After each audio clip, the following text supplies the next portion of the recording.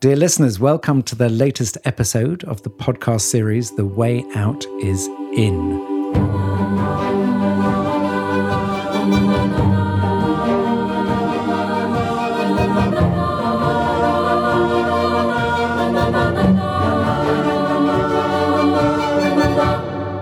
I am Joe Confino. And I am Brother Phap Huu. And today we're going to be looking at ancestors. In the East, ancestors are very important because they give us a sense of where we've come from and also where we're going. And it's not just our blood ancestors. We'll be also looking at our spiritual ancestors and also our land ancestors. And the most important thing to learn is that we are not alone. The way out is in.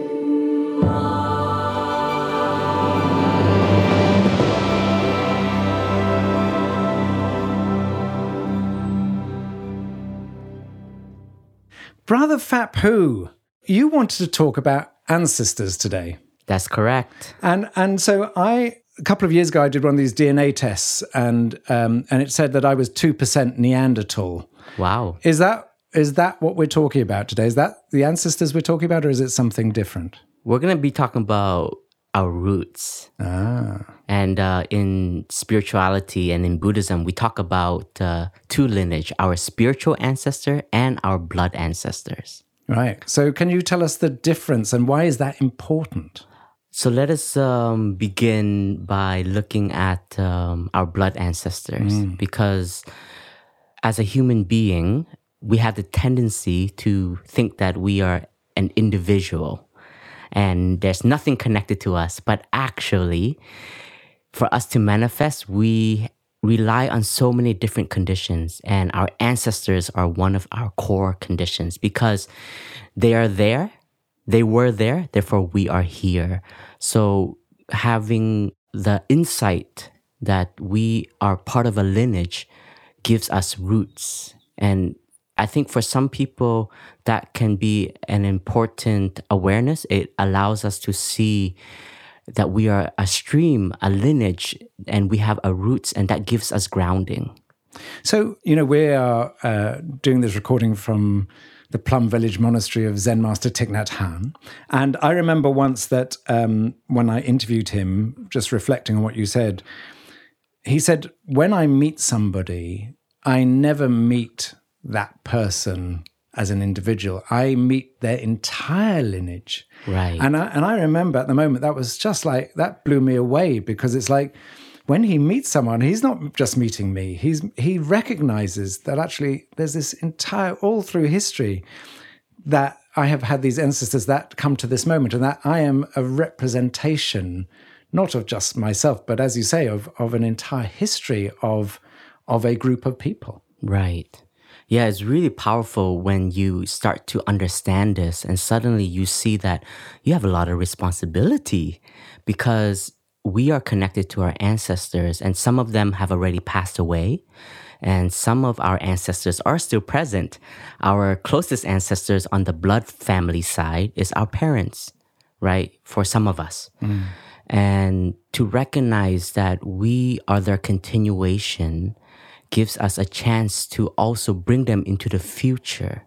So some of us are lucky. We have very loving parents who were very kind in our upbringing, gave us a lot of love, show us the way. And we can see that we are the continuation and we want to represent them as we move forward. And there are some of us who don't have that wonderful conditions. We may come from a broken family where there was a lot of violence, there was a lot of discrimination, a lot of pain and hurt. And that thinking about our parents can be very painful.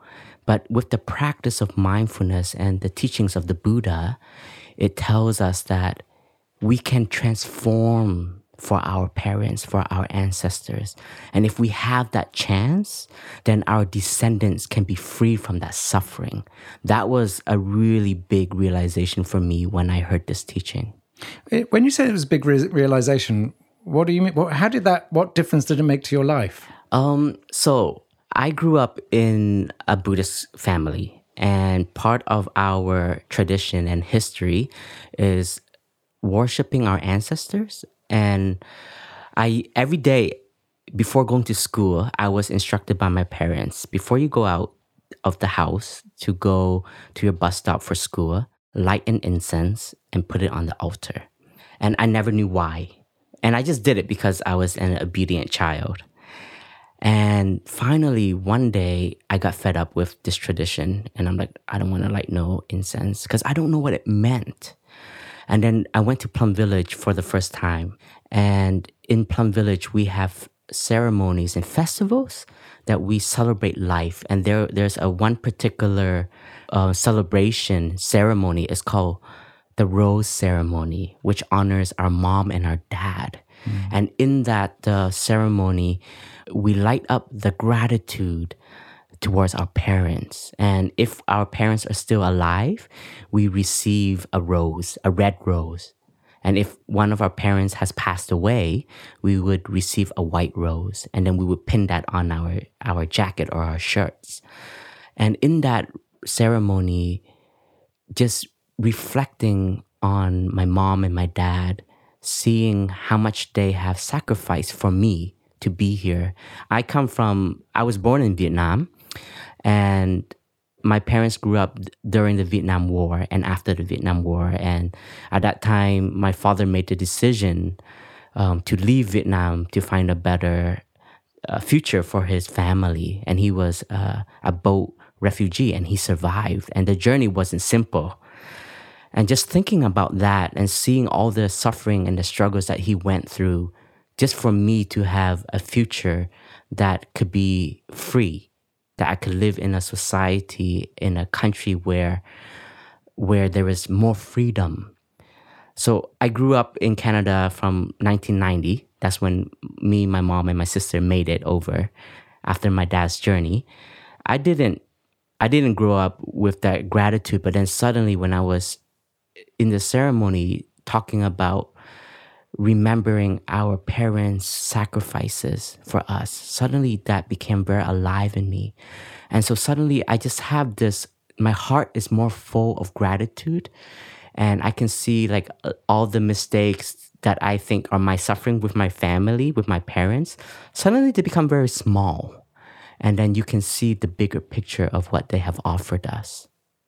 And I think there's something also around, it's not just gratitude for the past, because that is obviously really important, but also we can do healing of the past in the present moment. And one example of that is my mother was a victim of the rise of Hitler during the Second World War, and was forced out of Germany after Kristallnacht, when the Nazis sort of smashed up her apartment. And she was a 14-year-old girl, and she was got out on a train to England. Mm-hmm. And her brother was in France and was betrayed to the Nazis and killed in the concentration camp. But she did not know what had happened to her brother. And after the war, she got word from the Red Cross that they had found her brother. And she got this sort of think, maybe my brother's alive. And what it turned out was that it was a distant cousin of the family who had known of my brother, and he was a Nazi. And after the war, he escaped to Latin America by saying he was my uncle, and creating papers for himself and escaping. And then the Red Cross found out and told my mother about it. And when my mother was in hospital, very, very sick, she told me, she said, I've forgiven a lot about what happened to my family and to myself as a result of the Nazis. But the one place I have not been able to forgive is for this cousin who stole my brother's identity. And one of the things practices actually I've been doing in Plum Village quite recently is to do that piece of healing for her, is to recognize that actually she was unable to forgive him, but I can forgive him. And by forgiving him, I can also release her. And so I had this really strong sense that with our ancestors, we can do the things that they were not able to do. Hmm.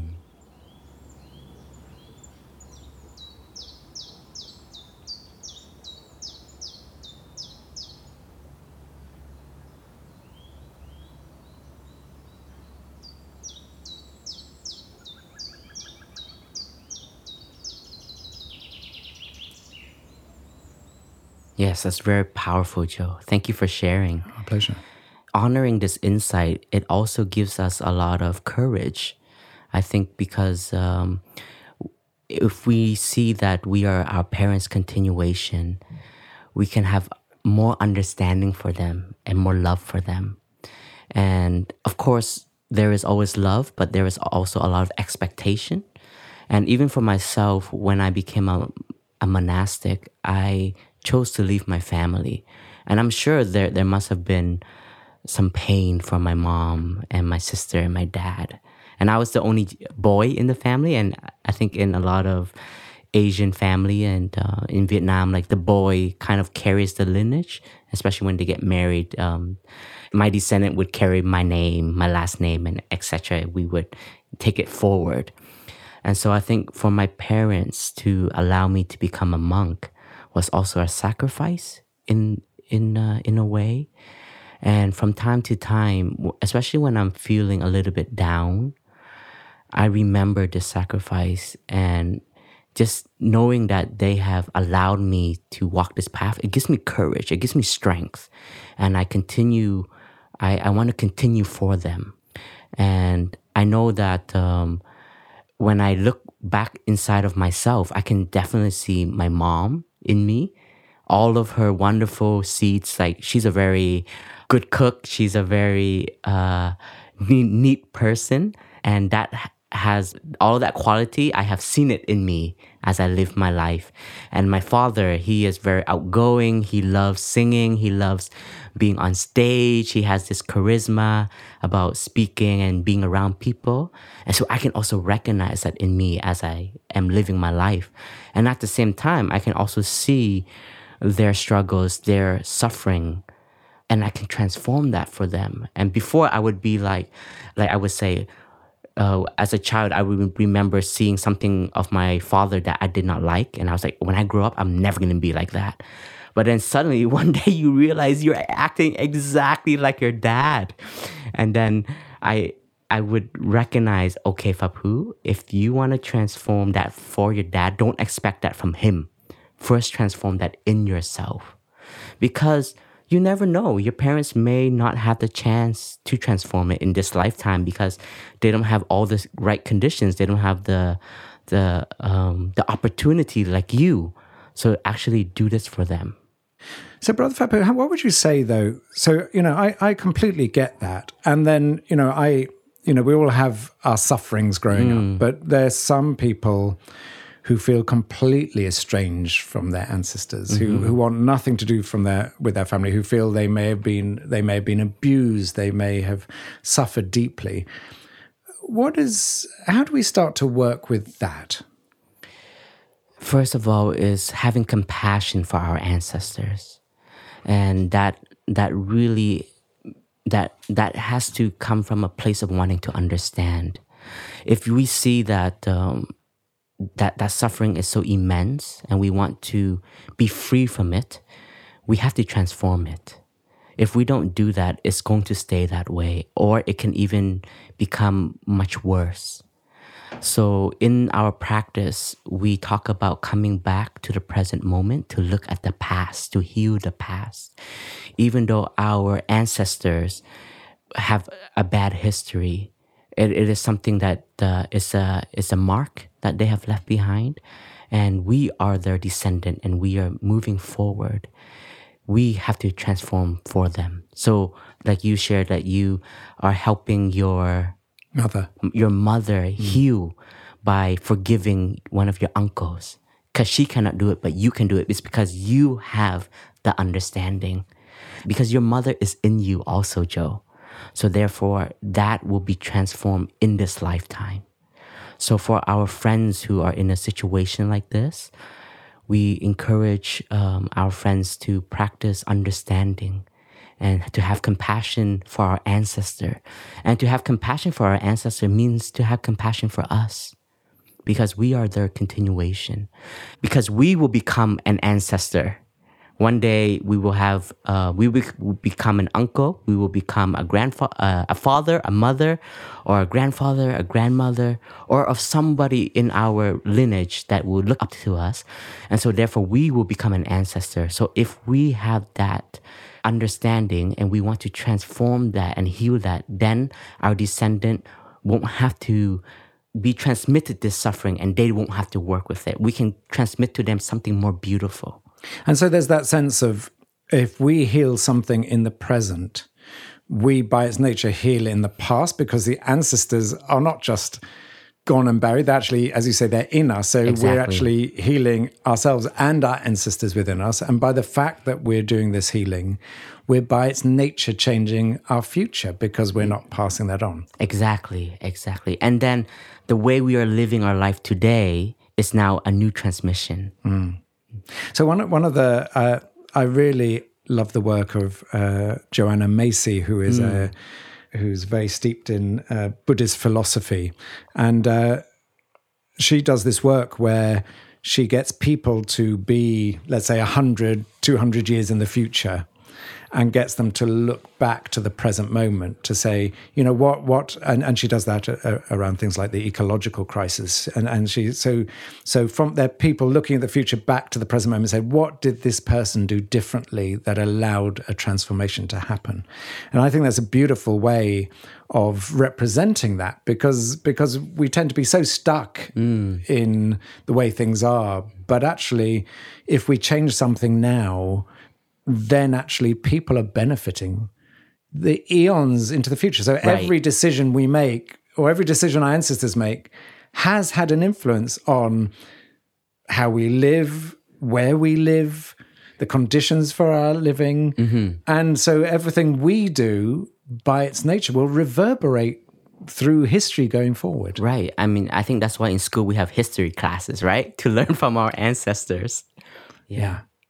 So those are our sort of blood ancestors. Yeah. What about our spiritual ancestors? What do you mean by that? Our spiritual ancestors are those who have taught us how to love and understand in our life. And we can go for every, I think for each person will be different. Some of us were born into a religion, and all of our religions have teachers who have been there thousands of years before, who have taught how to love, how to understand, how to transform and make life more beautiful. And for me, my root ancestor would be the Buddha, right?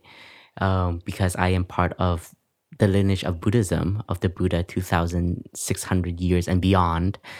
And as a monastic especially, I can still touch the Buddha in the present moment. And the one thing that I really value in Thay's teaching is the way he taught us how to see the Buddha in the present moment. In a lot of traditions, I think they would worship the Buddha at some point to like a god, and we feel quite distant from the Buddha. But in Plum Village, one of my favorite books from Thay is Old Path White Clouds. And it's one of his big work that he was able to do in his work of renewing Buddhism. And he wanted to tell the story of the Buddha to help people see the Buddha just like a human being. That he came from also a father, a mother. He had his upbringing, he had his suffering that showed him the way and told and gave him the aspiration to find spirituality and to find enlightenment, to discover enlightenment. It's not just from like he dropped out from the sky and then suddenly he has this amazing wisdom that we are just worshiping today. And even when we read the Buddha's scripture, his sutras, the teachings of the Buddha, he always says that whenever you listen to my teachings, you always have to ask yourself, how can I apply this into my daily life? So that also tells us that the teachings have to continue to be renewed because they have to be relevant. So when we talk about our spiritual ancestors, knowing that we have a root, that it comes from so many generations of people before us, that they have looked at the teachings, work with it, try it out, see if it works, and then explore new ways to make the teachings more relevant. And then suddenly now we have these teachings that are for us, that we are applying today. I am applying today. And if I want to be the continuation of the Buddha, and then my closer spiritual ancestor is my own teacher, Zen Master Thich Nhat Hanh, who is still alive today, I still want to already continue them. I don't have to wait until my teacher passes away to continue him. But just by honoring his practice that he has given to me, by doing it myself, finding the peace, the joy, the transformation in me, that is also continuing my teacher.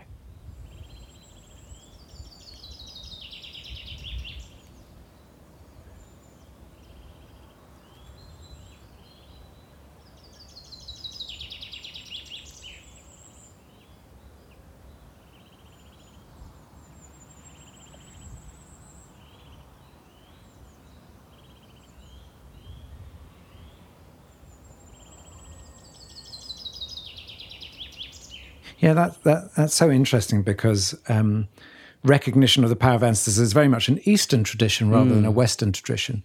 And when I look in the West now at the feelings of depression, of separation, the destruction we're creating on the world, is actually because people do not feel a deep connection, is because people feel that they're separate, is because people feel they're alone, is because actually there's this been rejection of traditional religion because it hasn't been brought up to date. For most people, it isn't relevant. And by people jettisoning that, they've got nothing.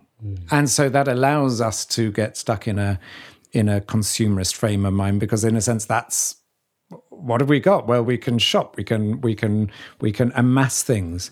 But actually, what I think you're saying is that Thich Nhat Hanh talks about, a stream or a river, that when we understand that we're not separate, then actually that changes the very nature of how we see life. And this idea that we're coming from somewhere and going somewhere actually creates a sort of ethical responsibility, because we're being, it's like a race where where you're given a baton and you run around and then you have to pass the baton on. It's like we have this little segment of time and space where the baton's been handed to us, and we're running with it.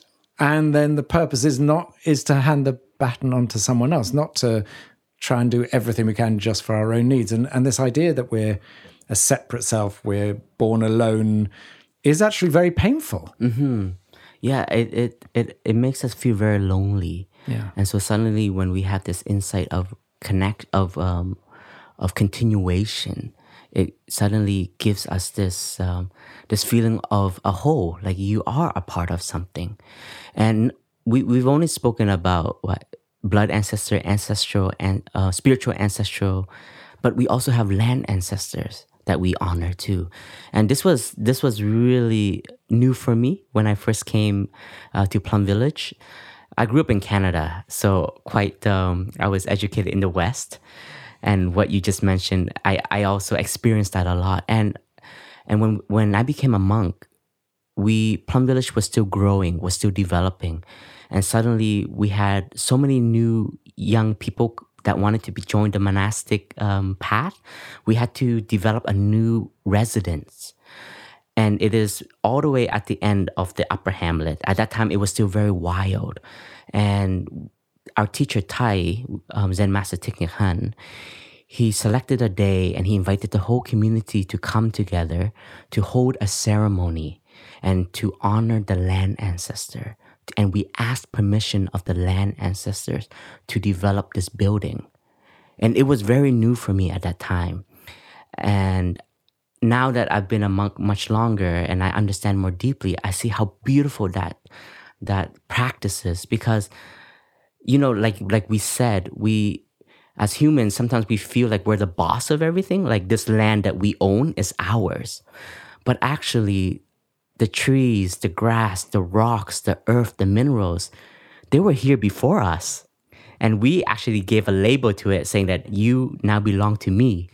And sometimes because of this thinking, we don't have harmony with nature, and we don't have harmony even with the land that we are on, and we don't respect it.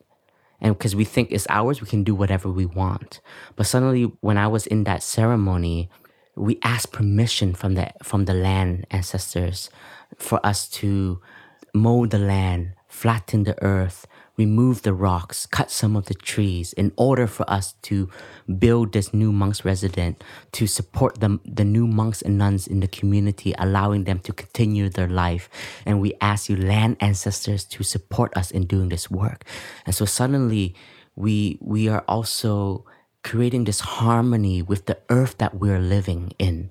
And I felt that was really beautiful. And we still carry this practice today. And it's about great humility, isn't it? So I remember, God, when I was at The Guardian and I did a job in Hong Kong, and they were building one of the huge new skyscrapers, I think it might have been even for HSBC or something.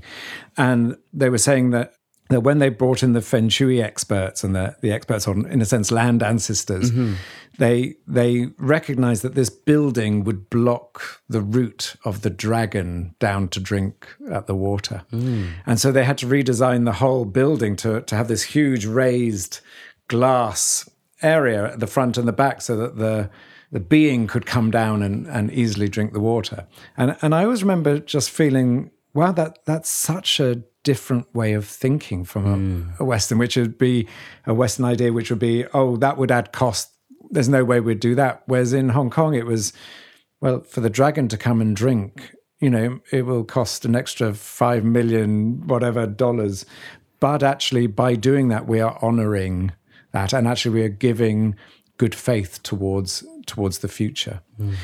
What's your sense of where we go to in terms of land ancestors, where you think we are developing our consciousness? Because one of the things I'm very aware of is that we're coming back to a place of looking at where wisdom is. So in a lot of the work I'm doing, people are talking about the importance of bringing indigenous wisdom, bringing feminine wisdom, that actually a lot of the wisdom that was there in the world in which, in a sense, we lost is coming back, because actually the challenges that humanity are facing means that people are actually recognizing that the past has a lot of the answers in a way that modern society doesn't. I mean, how do you feel about that movement of wisdom coming back into life?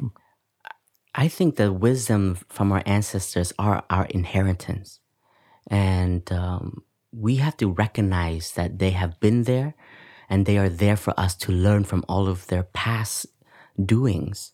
Some of the wisdom comes from their suffering. And they tell us, don't do this, don't behave this way, because we have done that and we suffer a lot. Please learn from us. But a lot of the times, we don't know how to learn from the past. And a part of it is also because we have to experience a little bit of suffering, experience some of that suffering in order for us to open our eyes and to see that, okay, the people that have been here before me have already experienced this. What can I learn from them so I don't make that mistake, so I can take the next leap for my generation and the future generation? And by doing that, you are also carrying the past into the future. So I think that we as a human species, we have a lot of wisdom that is present, but we have to come back and recognize our inheritance. And that, in a sense, is, rather than this recent history in Western society of taking, that we are becoming stewards. And that gives us a responsibility. And I know that when my wife and I arrived in France and bought this house, there's this real tendency to say, my house, my garden, my this. And it's really interesting because I've been very sensitive to that. Because actually what I've realized is I'm going to be here, however many years. Right. And then I will either move on or I will die, and the house and the garden will not be mine anymore. They'll be someone else's. But actually, this house we bought we've seen it's, document from 1688, from the 17th century, saying there were two families living here. And this house has been in occupation since 1688. We are one tiny aspect of that history, but knowing that, it makes me recognize, actually, I'm here at this moment. In one moment, I'll be gone.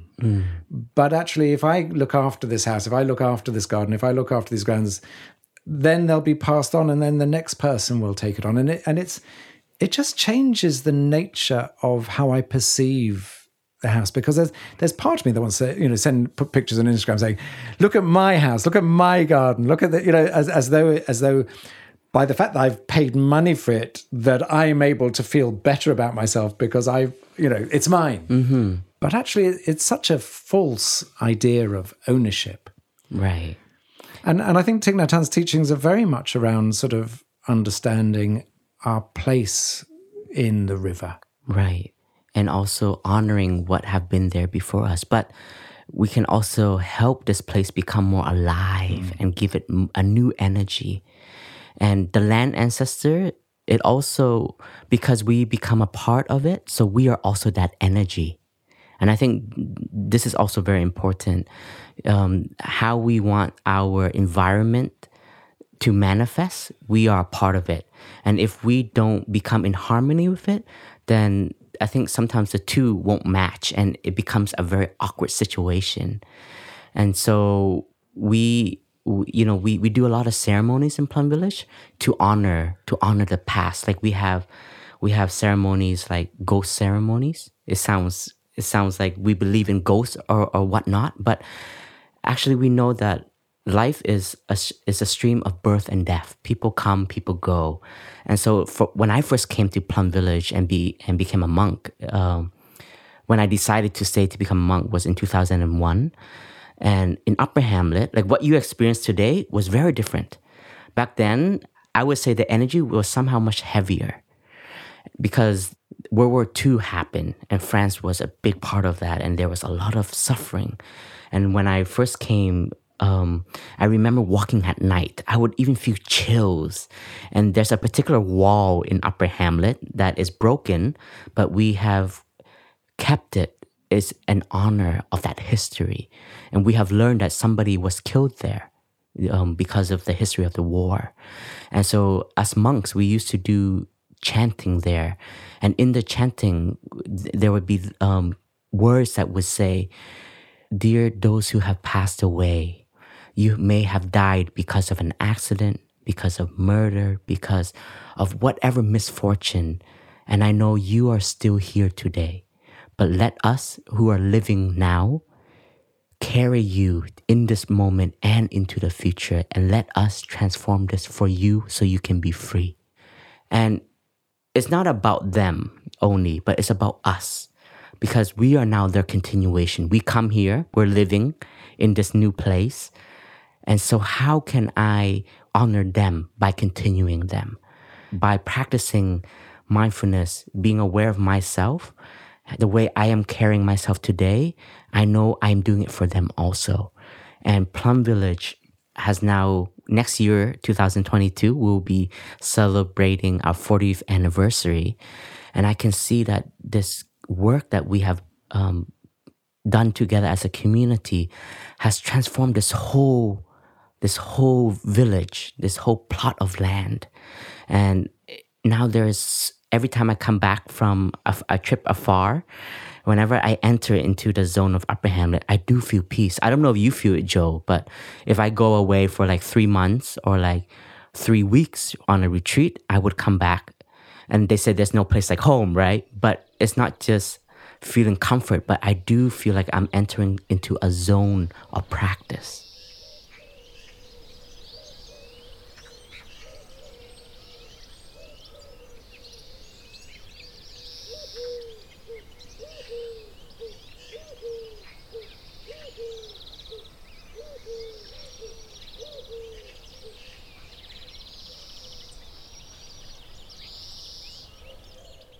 And I think, it's funny because often we're ignoring a deeper understanding of place. So, we all have that experience of walking into a room or a building and thinking, "Oh, that feels really heavy," or "That feels very joyful." But actually, behind that, one of the things Thich Nhat Hanh talks about is collective energy, which is actually collective energy does manifest in the world, and I know that, and it'd be good to hear a bit more from you, Phap Huu, that one of Thich Nhat Hanh's decisions was to buy this huge old building in Germany to turn into a monastery that was previously a sort of Gestapo headquarters during the Second World War. And that he did that specifically. No one else wanted this building because of its past, but he actually took over this building with all its heaviness and heavy energy in order to transform it. And I remember when I interviewed Christiana Figueres, who was the architect of the Paris Climate Talks, and she raised this as one example of Thay's works. And she said that Thay asked people from all around to send in handmade hearts, I think it was. Yeah. To help bring in a different energy. He said, and she used this as an example of his extraordinary compassion to take on a building that had the smell of death around it, and specifically in order to transform it. But I don't know much more about it than that, but I imagine you probably do. Yeah, our teacher, he wanted to bring healing to Europe, and Germany, like I shared, was a major factor in the war, World War II. And when our teacher decided to create a new practice center as a new branch of Plum Village, he could have picked any country in Europe, Italy, Spain, England, Ireland, but somehow he chose Germany because he knew that this was such a source of suffering. And so to now bring in a community of practice and plant the seed of understanding and love, and his hope is this seed will help transform this past. And so new trees, new hearts can grow with compassion, with love, with healing. And this is the work that we still need to do today. In 2021, there's still so much discrimination. There's still so much suffering. There's so much despair that is still present. So one time I did hear Thay say, it's like the body, and you have to identify where one of the source of the pain was. And this was one of it. And we got to bring in the vaccine right at that place and give it that shot. And I think there's many factors that came together, but somehow at that moment, Thay said, let us bring our community to Germany. And it's interesting, Phap Huu, because it doesn't need a Zen master to follow that path. And my mother, despite the fact that she was the only remaining member of her family after the Second World War, and that she suffered enormous traumas as a result of the Nazi rise to power, that she chose to go back as she got older to heal the wounds, and not just to heal her wounds, but she went and visited old classmates who had excluded her at school and treated her very badly, that she went and gave talks at schools about her experience. And that was a real journey of forgiveness from her side, because she didn't need to do that, but she felt it was important to heal herself, but also to support those around her who had suffered. So the truth is that we can all play that role. We all have our traumas, we all have our sufferings, and actually we can all take responsibility for doing our bit. And that actually does change the world. Yeah, and it changes you. I think part of our life is to also learn where we're from and how can we understand where we're from in order to continue it. I grew up in Canada, and I grew up with complexes also because my parents were from Vietnam, and I'm probably second generation in the West in my family. And so, there were many moments that I didn't want to connect to my own roots. I didn't want to see myself as a Vietnamese person. And we call that the banana complex. We are yellow on the outside, but deep down inside, we want to be like a Westerner, and whatever that means. But that's what we want it to be. And you can grow up with this complex and definitely not figure out, where do I fit in? And so actually knowing where you're from, knowing your roots can be very liberating. You can then suddenly realize, wow, I'm so rich. I have such an amazing culture that my ancestors have created. I want to benefit from this. And then now I want to bring it to the West. I want it also to manifest in the West. But it would take new forms. And it's okay. Because now with our globalization, I think this is the beauty of our world today, where there's information passed on through the internet and our traveling is much easier. And I can see coming back to the root always helped me expand my horizon. It's not like you're going back into time and becoming like an ancient person or anything like that. But if anything, it helps you become more free. And I think that a lot of young Vietnamese who grew up in the West, we will have to go through this, and to know that to come back to the roots is to see how rich you are and how magnificent this heritage you have. It just gives you so much more power and so much more love and understanding. Yeah, and brother, finally, from my perspective, what I think this conversation is helping me to realize, because what popped into my mind is for those people who don't know anything about their history, who might be orphans, who were, and they don't know who their mum and dad was, and that can be a very lonely place, because in a sense, it's our roots that. Without our roots, it's like a tree without its roots. It can't nourish itself. But listening to you and that broader aspect of the sort of the blood ancestors, the spiritual ancestors, and the land ancestors, is that actually we all have spiritual ancestors. Right. And we all can connect to land ancestors. So even if we don't, so firstly, if we don't know anything about our blood ancestry, we still have lots of data in ourselves about how we are responding to things that give us clues about our past. But beyond that, we can find refuge in many other parts. It's not just about our blood family, but actually each of those, in a sense, rivers can offer us a chance to understand ourselves better. Yeah, our mentors are our ancestors. They can be spiritual ancestors, our teachers. Some friends on your path are also part of your lineage. They help you in the most difficult times. And then the earth, coming back and just connecting to the earth, knowing that Mother Earth is our mother. Thanks to her that we are here. And if you can connect to that, you're connecting to the whole cosmos. Yeah, and that means that we are not alone. And I think Thay does talk about this, doesn't he? About the fact that the great original suffering is to be born. Yeah. That we have this feeling of being alone and separate.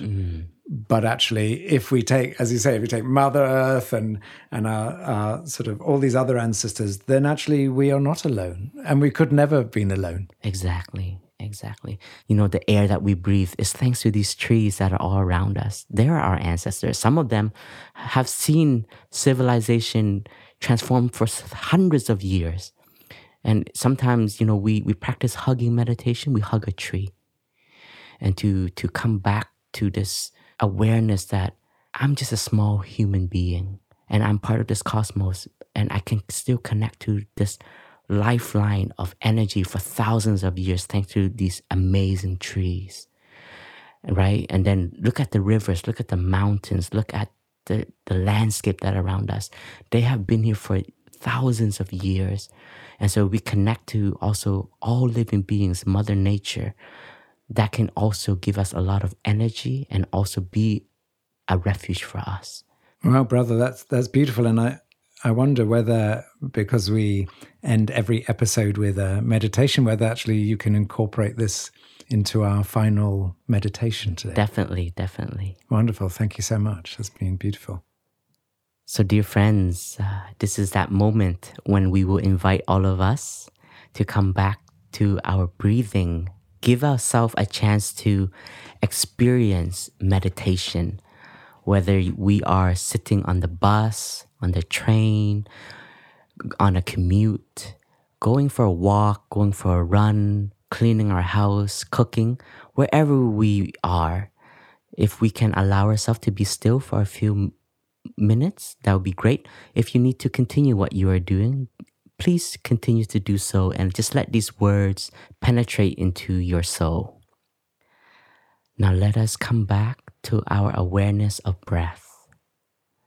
As we breathe in, we know we are breathing in. As we breathe out, we know we are breathing out. Connect to that in-breath. Connect to that out-breath. Let that breath bridge your mind home to your body just by the awareness of breath. In-breath, out-breath. As I breathe in, I can see and hear and feel life all around me. As I breathe out, I can feel life inside of me, in every cell in my body. There is life all around me, and there is also life within me. In life around me, out life inside of me. Breathing in, I invite my mother to breathe in with my lungs. Breathing out, I invite my mother to breathe out with my lungs. In, mother, are you breathing with me? Out, mother, I am breathing for you. Breathing in, mommy, you are here inside of me. Breathing out, mother, you are breathing out with me, and I will continue you in this very moment and into the future.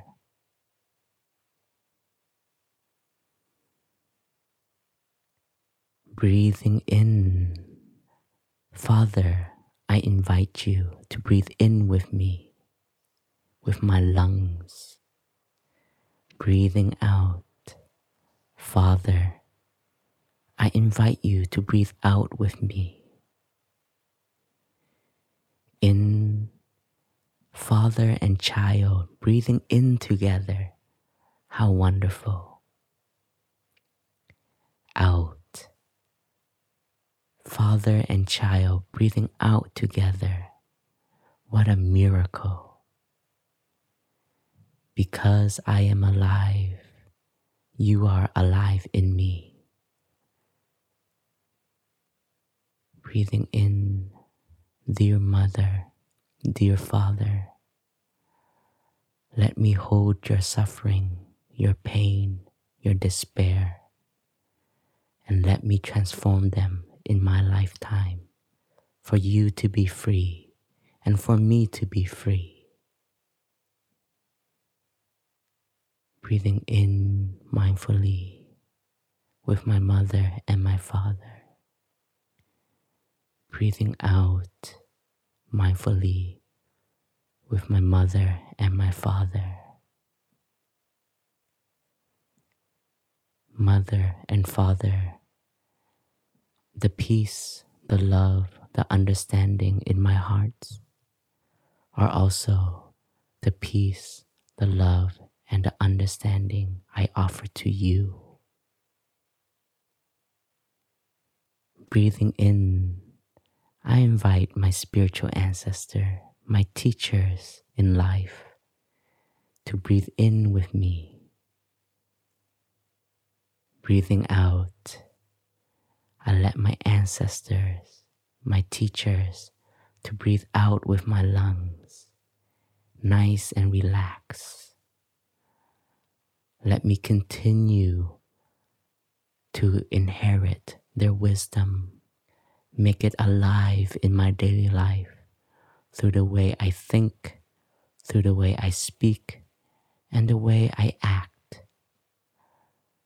Let me carry my ancestors spiritually, my teachers, into the future, and let the teachings continue to flow.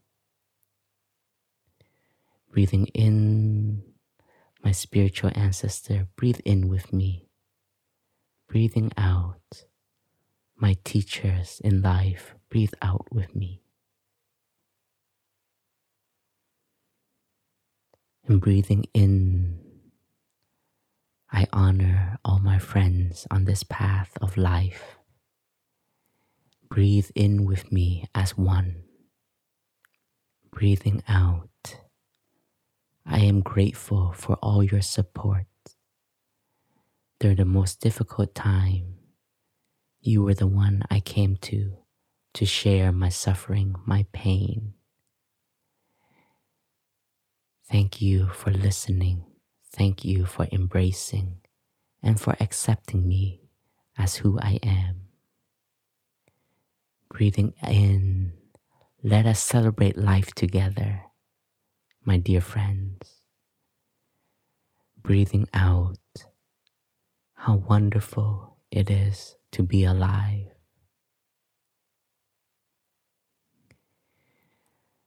And breathing in, I connect to this planet, to the cosmos, the winds, the sound of the birds, the people walking by, all living beings.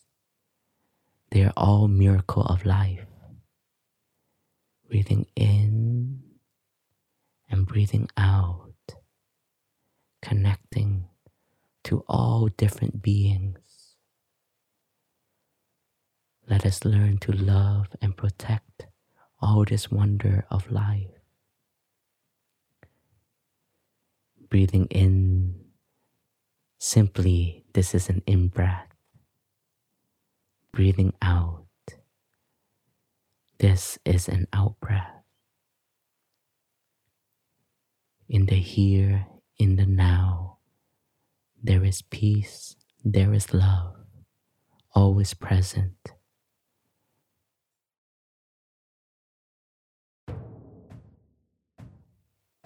Thank you, dear friends, for practicing with us. I am Brother Phap. And I am Joe Confino. Thank you for being a part of this podcast, for listening, and thank you for all your openness. And if you'd like to hear our other episodes, then you can find us on Spotify, Apple Podcasts, all other podcast platforms, and perhaps most importantly, on the Plum Village app. And this podcast is only possible thanks to Plum Village and the Thich Nhat Hanh Foundation, TNH Foundation. Be at peace and go well.